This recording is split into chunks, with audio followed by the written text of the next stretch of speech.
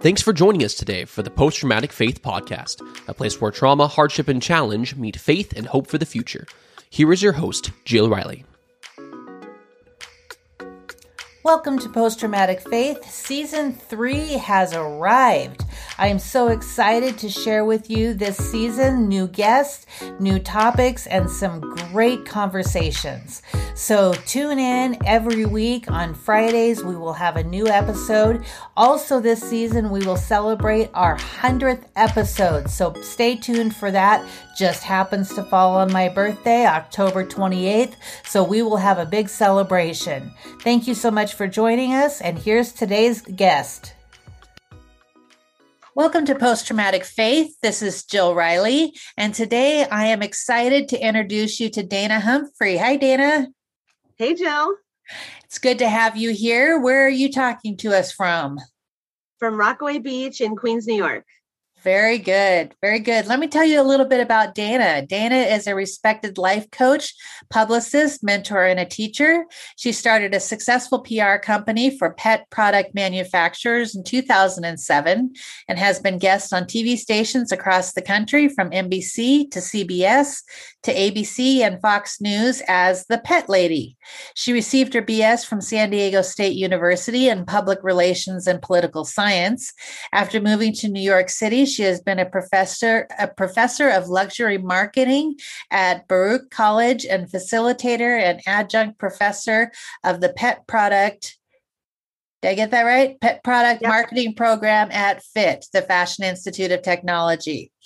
Dana has studied Bikram yoga, shamanic breathwork, meditation, vipassana, latihan, religion, spirituality, plant medicine, and pets. She has also completed the New York City Marathon, New York City Triathlon, and a half Ironman.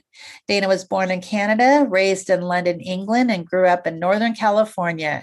She identifies as a global citizen and resides in Rockaway Park on the beach in Queens with her 2 adopted cats, Chance and Sassy.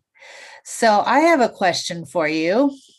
How do you go from life coach and publicist to pet product manufacturing?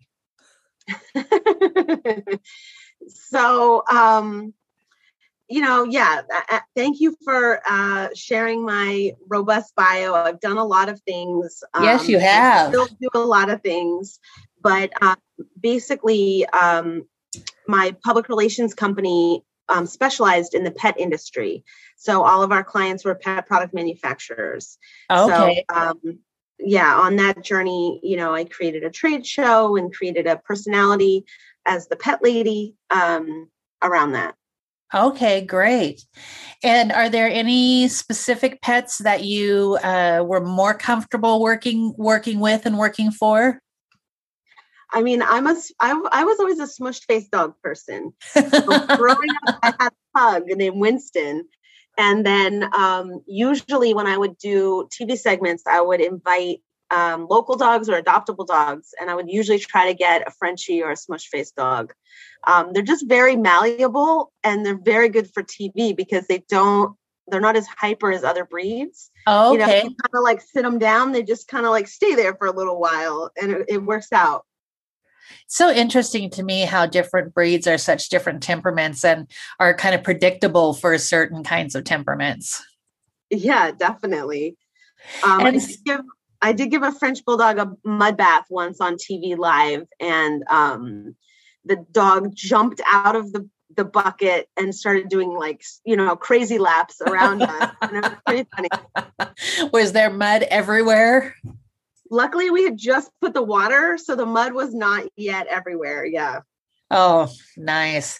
So How did you get involved in political science? What was your interest there? Yeah, I used to be really interested in political science. And, I still like to work the election polls. That's really my only involvement around now. But I used to work with different campaigns and, help out however I could, either going door to door or making phone calls and doing the phone bank. I used to have a radio show called Who Controls What You Know. And so I was very involved in kind of educating people about, politics and media and the intersection of those. But that was a long time ago. And since then, I feel like there's a lot of information out there now. Yeah, we have access to so much, right? Yeah. It's just, overwhelming. It's overwhelming. Yeah, absolutely. Absolutely. So talk to me a little bit about yoga. I love yoga. Oh, awesome. Yeah, I'm a hot yogi person. I practice hot yoga every single morning, and I'm actually going to hot yoga teacher training in a couple of months.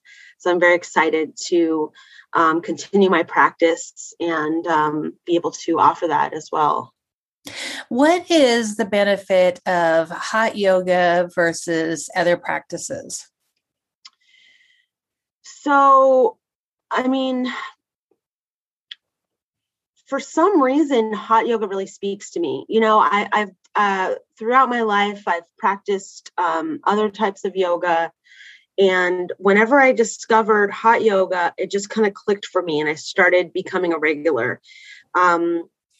I love the heat. I believe that it's, really the reason I started going regularly was the Kapalabhati breath at the end, the fire. Is that the lion breath? Yeah, exactly. The lion's breath. I had read, I'd read a lot of benefits of doing that every single day. And I found that the structure of going to a class and having that, just part of my day, I just thought was a really good practice. It's interesting now because, since the pandemic, that's the only thing that's taken out of the series. So we call it 26 and 2. It's 26 postures plus 2, breath things. The first one is an opening breath, and then the last one is the Kapalabhati. And in New York, we're not allowed to do Kapalabhati in studio because of the pandemic.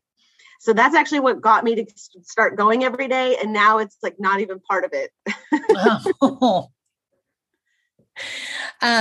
So I discovered yoga. This might have some intersection in your work. I discovered yoga when I was a resident in a mental hospital, and in the psych hospital, it was there were different things, Tai Chi, yoga, different things that you could do. But that's when I first discovered it, and that practice became. I used to be better about it. I'm terrible about it right now, but that practice was very healing for me, and not just healing, but connecting my mind with my body and what was happening in my body and figuring out how to gauge and measure those things. It was really a powerful tool for me. Yeah, I really think that, within 1 hour of my day, I can sweat, I can breathe, I can meditate. You have Shavasana at the end where you can just completely relax, get that meditation in there, clear your mind, and get that sync of the mind, body, spirit. And there's not a lot of practices that do that. I used to be an athlete and focus on the body, and I'm not interested in that anymore. I'm interested in linking all three of these, systems up. Do you still run? No.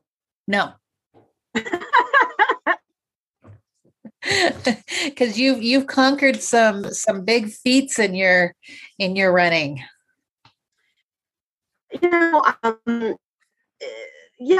I used to. I was a soccer player for many, many years. I played soccer for about 20 years, and then I started getting injured. And as an entrepreneur, as a young entrepreneur, I just couldn't afford to get injured playing soccer. So I started running in one direction, and then I started doing marathons, and then I started doing triathlons, and then I started doing farther distances like the half Ironman. And eventually, I just didn't find it to be nourishing for my body. I found it to be hard on my joints. And now really, I prefer like more fluid, natural movements. Like hot yoga. I like to dance. I like to walk, just not so much pushing myself to do things that are uncomfortable, but really to incorporate fitness in my life that's, more fun, really. Yes. And not so hard, not so much impact on my joints. Yes, definitely. Well, let's back up a little bit and share a little bit about yourself, kind of your growing up. You mentioned you grew up in California and in New York or in Europe. And so tell us a little bit about your life. Well, I was born in Canada, and then I moved to London, England, and I grew up there going to preschool and kindergarten, and my little sister was born there. And then we moved to California. And California, in California, we lived in the Bay Area, and it was a great place to grow up. It was very safe. And then I went to San Diego State University. And after I graduated from there, I started working in the pet industry. Also, our family pug, Winston, moved in with me. My parents moved to Thailand. And so Winston moved from Northern California to San Diego with me to live out his last couple of years. And I got a job at Muttropolis, and I was doing all their PR and marketing. It was a small 5-store pet boutique chain. And then I quit and moved to New York City for a job. 2 months later, I got laid off, and that was in the fall of 2008, which some of you may remember was a bit of a financial crisis. And right. That's when I started my PR firm. In the middle of a financial crisis. You're brave. It was all, I'm really grateful for all of it. I never would have moved to New York City. It wasn't even on my radar. The job really got me to come here, and the job wasn't working out very well. It was kind of a blessing that they let me go. And, honestly, I got laid off on a Thursday, and on Friday I made 3 phone calls and just saying, hey, I think I'm going to go full-time doing public relations. If you know anybody, what do you think? And all 3 of the people that I called hired me.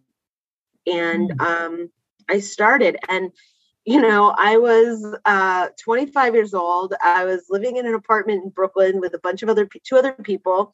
And I had no desk. I had my college laptop. And I found a desk, and that's how I started working. And I just made it happen and started networking like crazy, and, really kind of carved out a niche in the pet space, doing public relations in that area and going to all the trade shows. And then eventually,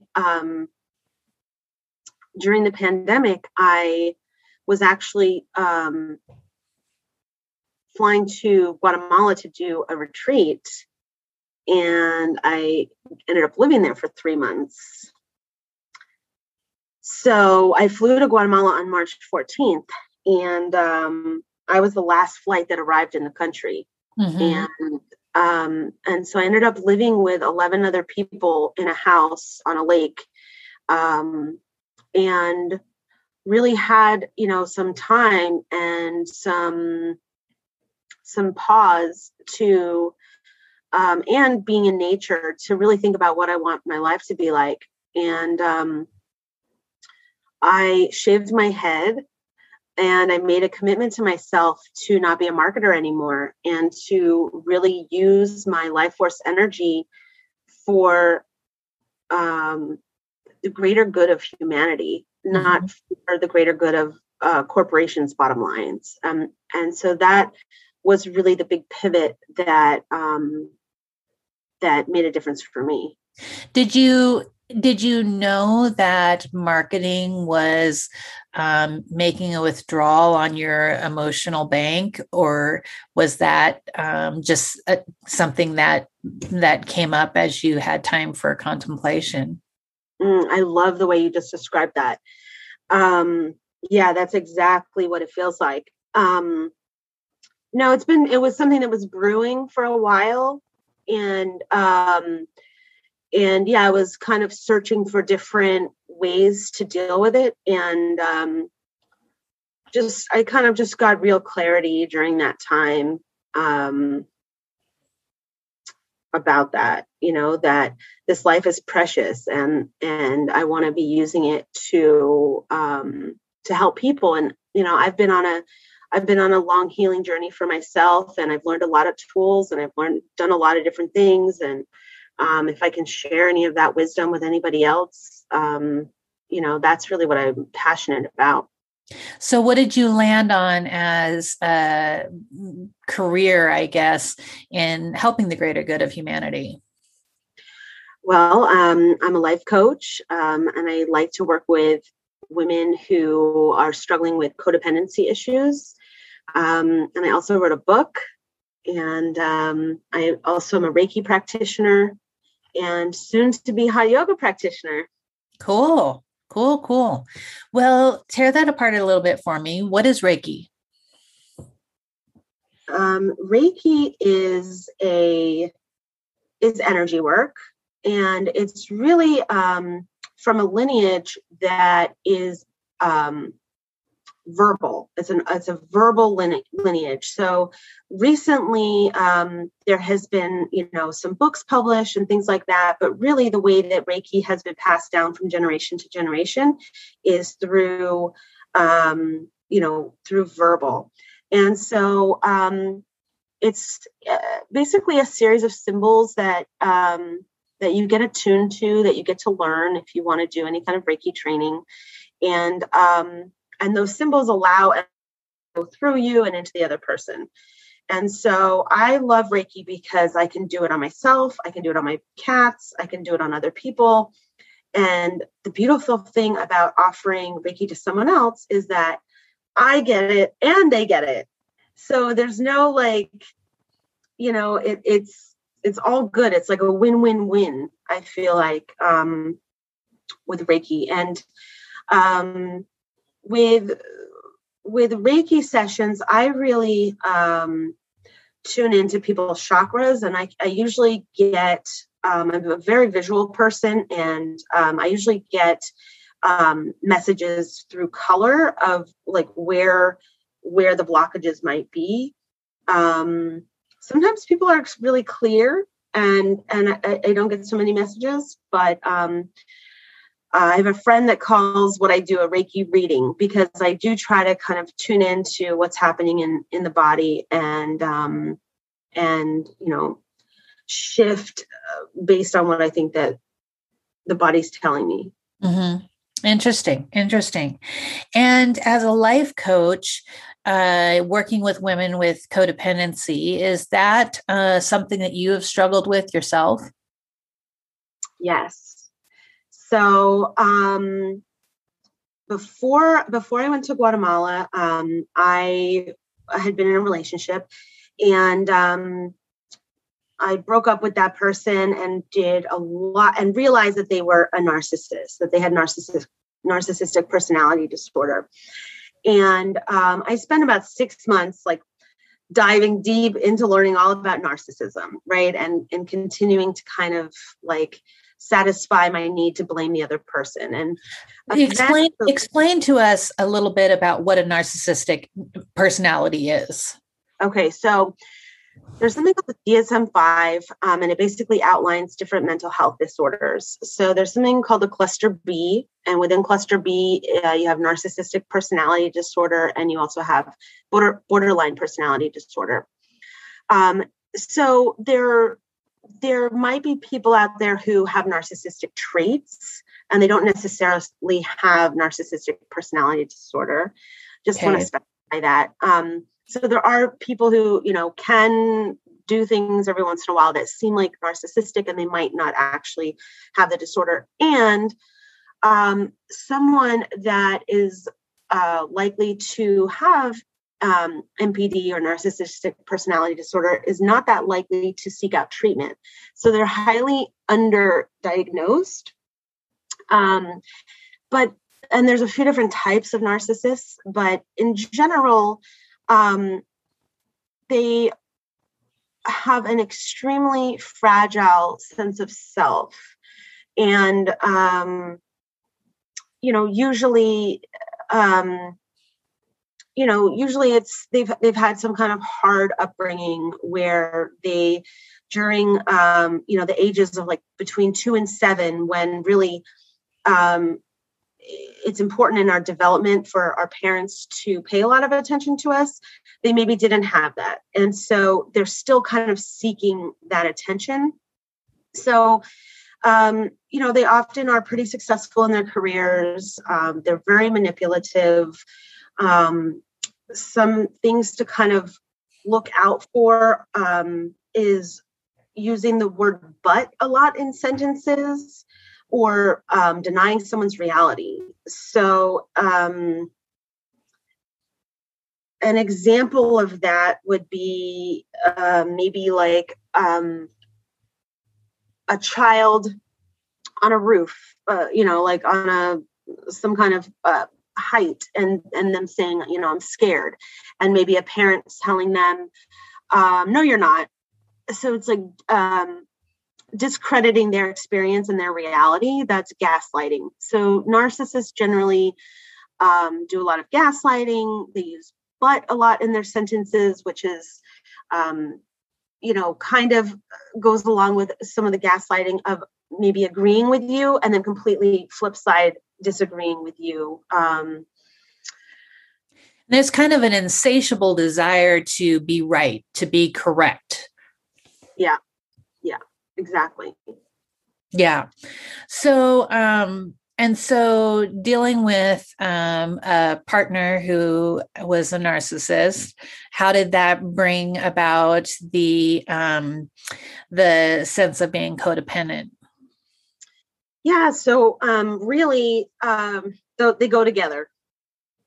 Narcissists and codependents are attracted to each other. It's called the human magnet syndrome. There's a doctor named Dr. Ross Rosenberg who coined that term, and he wrote a book about it. And he's also a YouTuber. He's fascinating. He has a lot of great information. But basically the flip side of narcissism is codependency. So you often find, someone with high narcissistic traits or maybe narcissistic personality disorder is almost always with someone who is codependent. And so after kind of realizing that, I did a lot of work to heal my own codependency. I went to CODA meetings, which is a part of AA. Mm-hmm. They have a codependency section, and really found that helpful. Great free resource, for people. They have some great reading materials. And also just knowing that you're not alone and that there's other people and maybe even in your own community that you can anonymously connect with. And so I started really, looking into, codependency. What is it? How does it show up? What does it look like? And I came up with a plan and a program to help people who might be struggling with that. So answer those questions for us. What is it and how does it show up? So someone who suffers from anxiety, people pleasing, maybe neediness, maybe they have feelings that they are invisible, endlessly giving, seeker. So just like the narcissist wants you to believe that they are, the best at whatever they do, and they use certain tactics to manipulate you to do things for them, the codependent also does. They're just not as successful at it. A codependent might make cookies for a neighbor with the expectation that when they need milk for their coffee, that neighbor will now give it to them. And so it's like doing things in hopes that someone else is going to return that favor. So It's like endlessly giving, people pleasing, doing things for other people so that they might get what they need in return. And so codependents lack boundaries. And that's also why it's such a beautiful fit for narcissists, because narcissists also lack boundaries. They often like to, cross other people's boundaries. So someone who doesn't have very good boundaries is a good, it's a prime target. Right. Yeah, good definitions. It just brought a story to mind. My 2-year-old, who is now grown and married, she was diagnosed with cancer, and we had people that gifted us with great things and things to help us out. And somebody had given me a pack of thank you cards so I could write thank yous to other people, right? And she called me like a week later and was just furious at me. And I was like, what is the deal? And she said, you didn't thank me well enough. You didn't thank me nice enough for the gift that I gave you. And I was like, I think you're expecting something that is beyond what should be. Yeah. But I don't know why that story just popped in my mind, but I thought, that's a clear sign right there. Right. It's like giving, not for the sake of giving, but giving for the idea that there's some kind of return. That's right. Right. Yeah. So tell me a little bit about your coaching program. What is that? How do you begin to walk with somebody who is a codependent? And do people come to you because they know they have a sense of codependency, or just because they know something is askew in their life? Yeah, that is the hardest part. That's the hardest pill to swallow is admitting to self that, you are codependent. That's really the biggest struggle. So, I think there's a lot of people who are codependent who don't identify with that word. And the way that it works, I have 3 different programs. They're called Me, Mine, and Moon. And generally, it starts with a conversation, just, kind of cluing people into maybe some, symbols that they might be codependent, kind of getting them to, really need to realize it for themselves. And then, then we can work towards being more whole. But I've worked with people, helping them, with radical acceptance, I would say, of, sometimes our biggest struggles is like judging ourselves. And so I've worked with a woman who had a disability and was able to get some kind of subsidized housing. And she really, and I worked with her through the whole process of getting a new apartment and applying for this special housing credit that she had.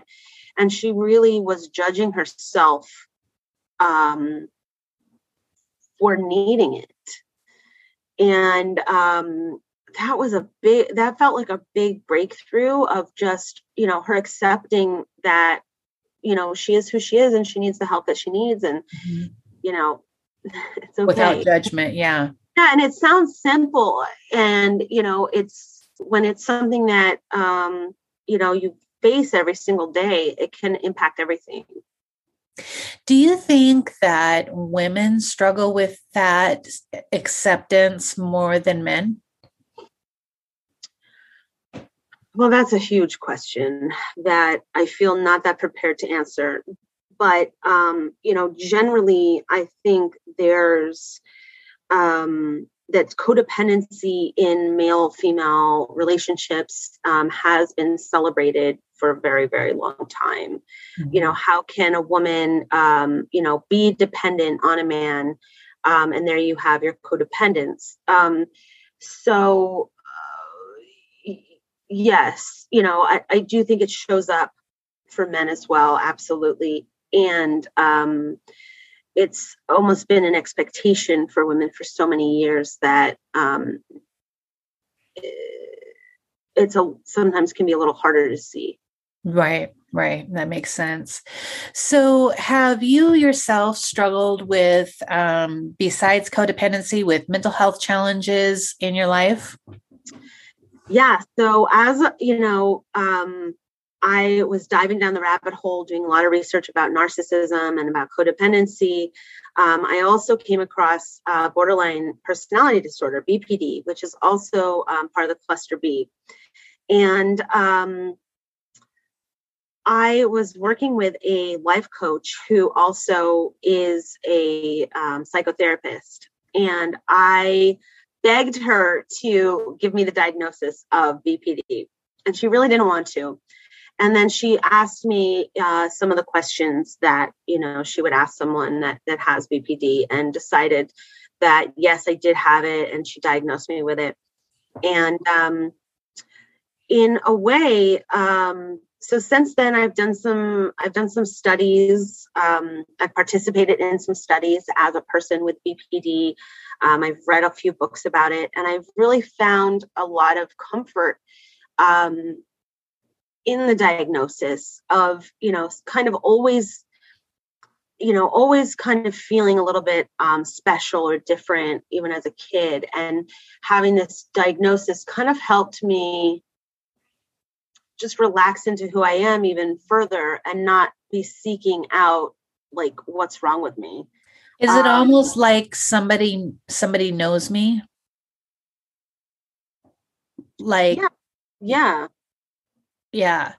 So give us a little layman's definition of bipolar disorder. Okay. So borderline, sorry. No, thank you. No, everybody says, almost everyone says that. It's commonly mixed together. So bipolar is a little bit different. And it's actually in a different cluster even. And BPD, borderline personality disorder, is kind of a weird name too. It's like not that clear. The main thing that I think shows up for me with borderline is it's called black and white thinking. So, and I've done a lot of work on this in myself, and and again, like having the diagnosis helps me be aware that that's happening, and I can like kind of talk myself through it.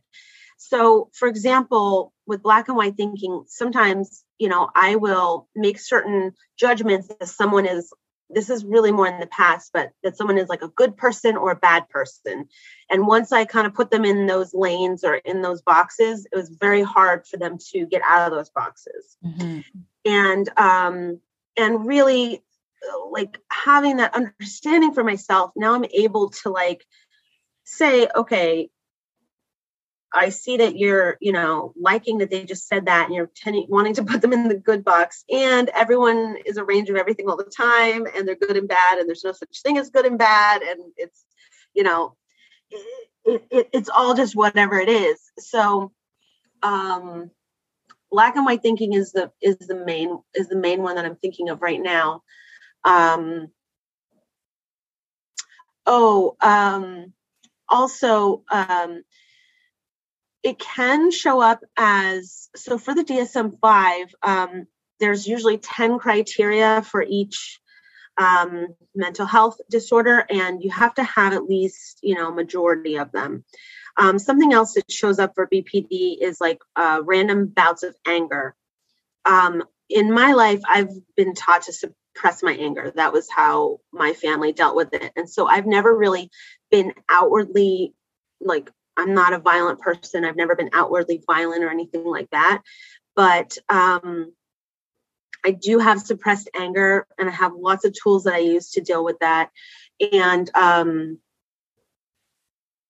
just blanked on the other thing I was going to say.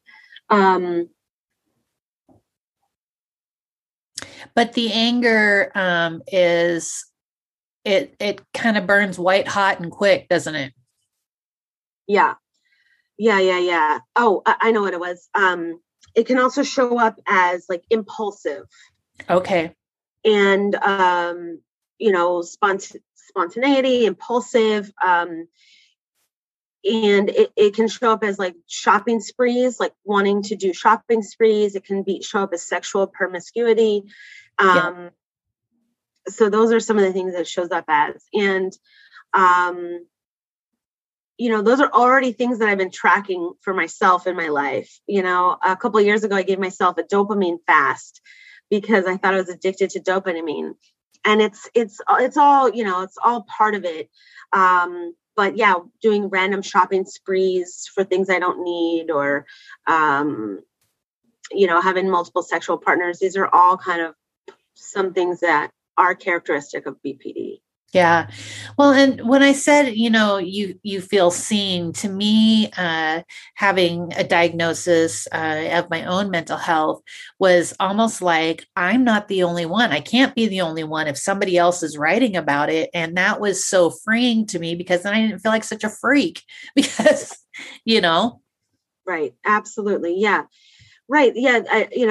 There's a big book that I have about BPD, and I've read, I've read it, and just reading people's stories, I'm like, oh yeah, that's like me. That's, and yeah, like feeling seen and heard. And now I'm not so,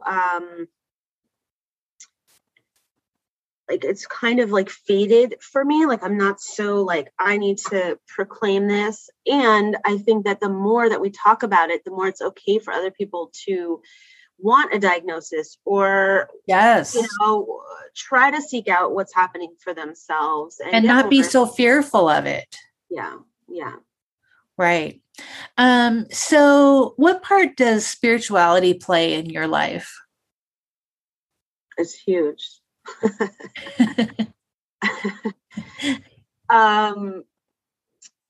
So yeah, I mean, pretty much, I feel like most of the things that I do are for my spirit. And, in a culture where we mainly focus on mind and body. Mm-hmm.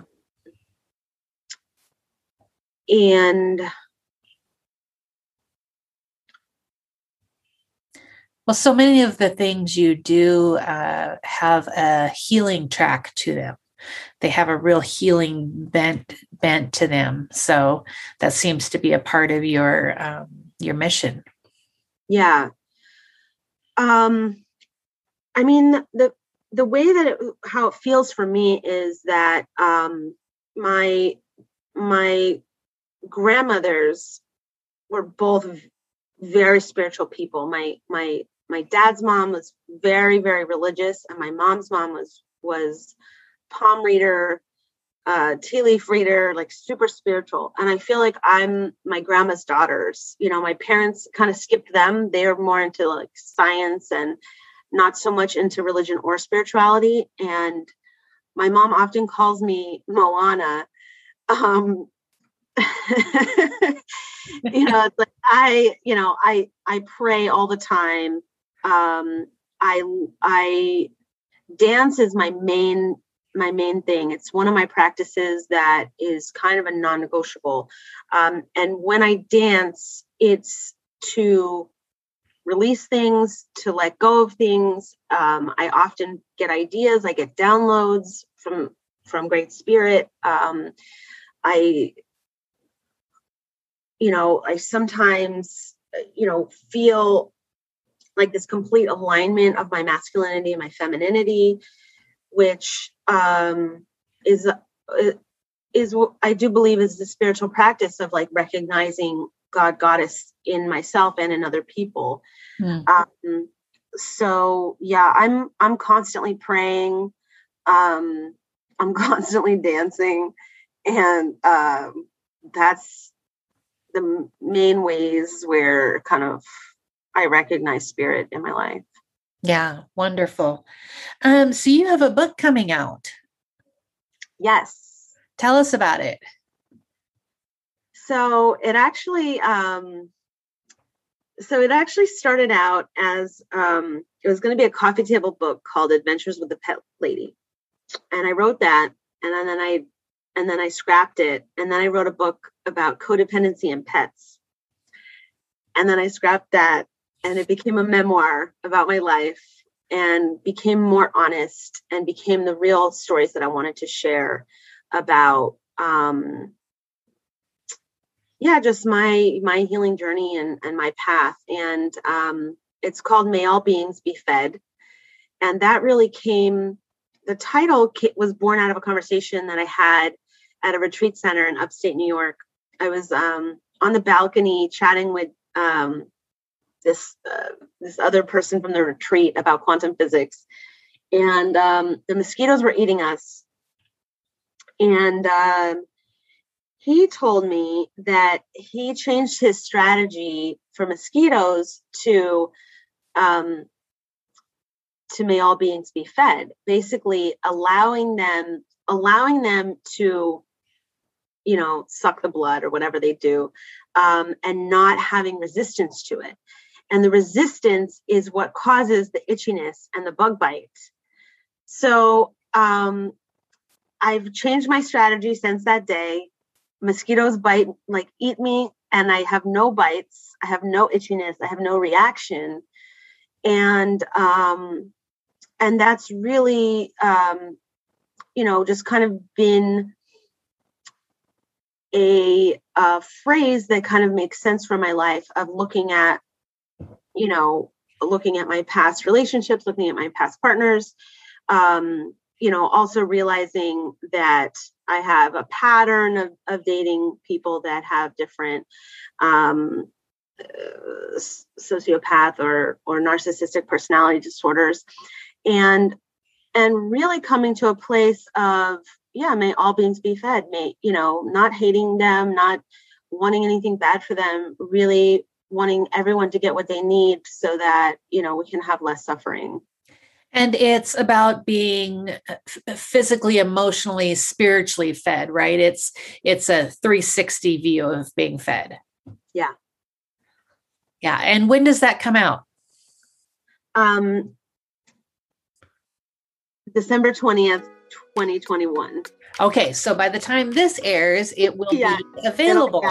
Yeah. So it will be available and at Amazon, I suppose. Everywhere books are sold. Yeah. Okay, great. Well, Dana, it has been my honor to be able to talk with you and just hear your perspectives on life. And I just appreciate your time so much. Thank you. Thank you for having me. If you enjoyed this episode, we would love it if you would leave a review on your favorite podcast platform. You can find Jill at jillriley.com, on Facebook at jillriley.author, Twitter at jillrileyauthor, and Instagram at jillriley.author. Also, feel free to send Jill an email at jill@jillriley.org. Thanks for listening in and have a great day.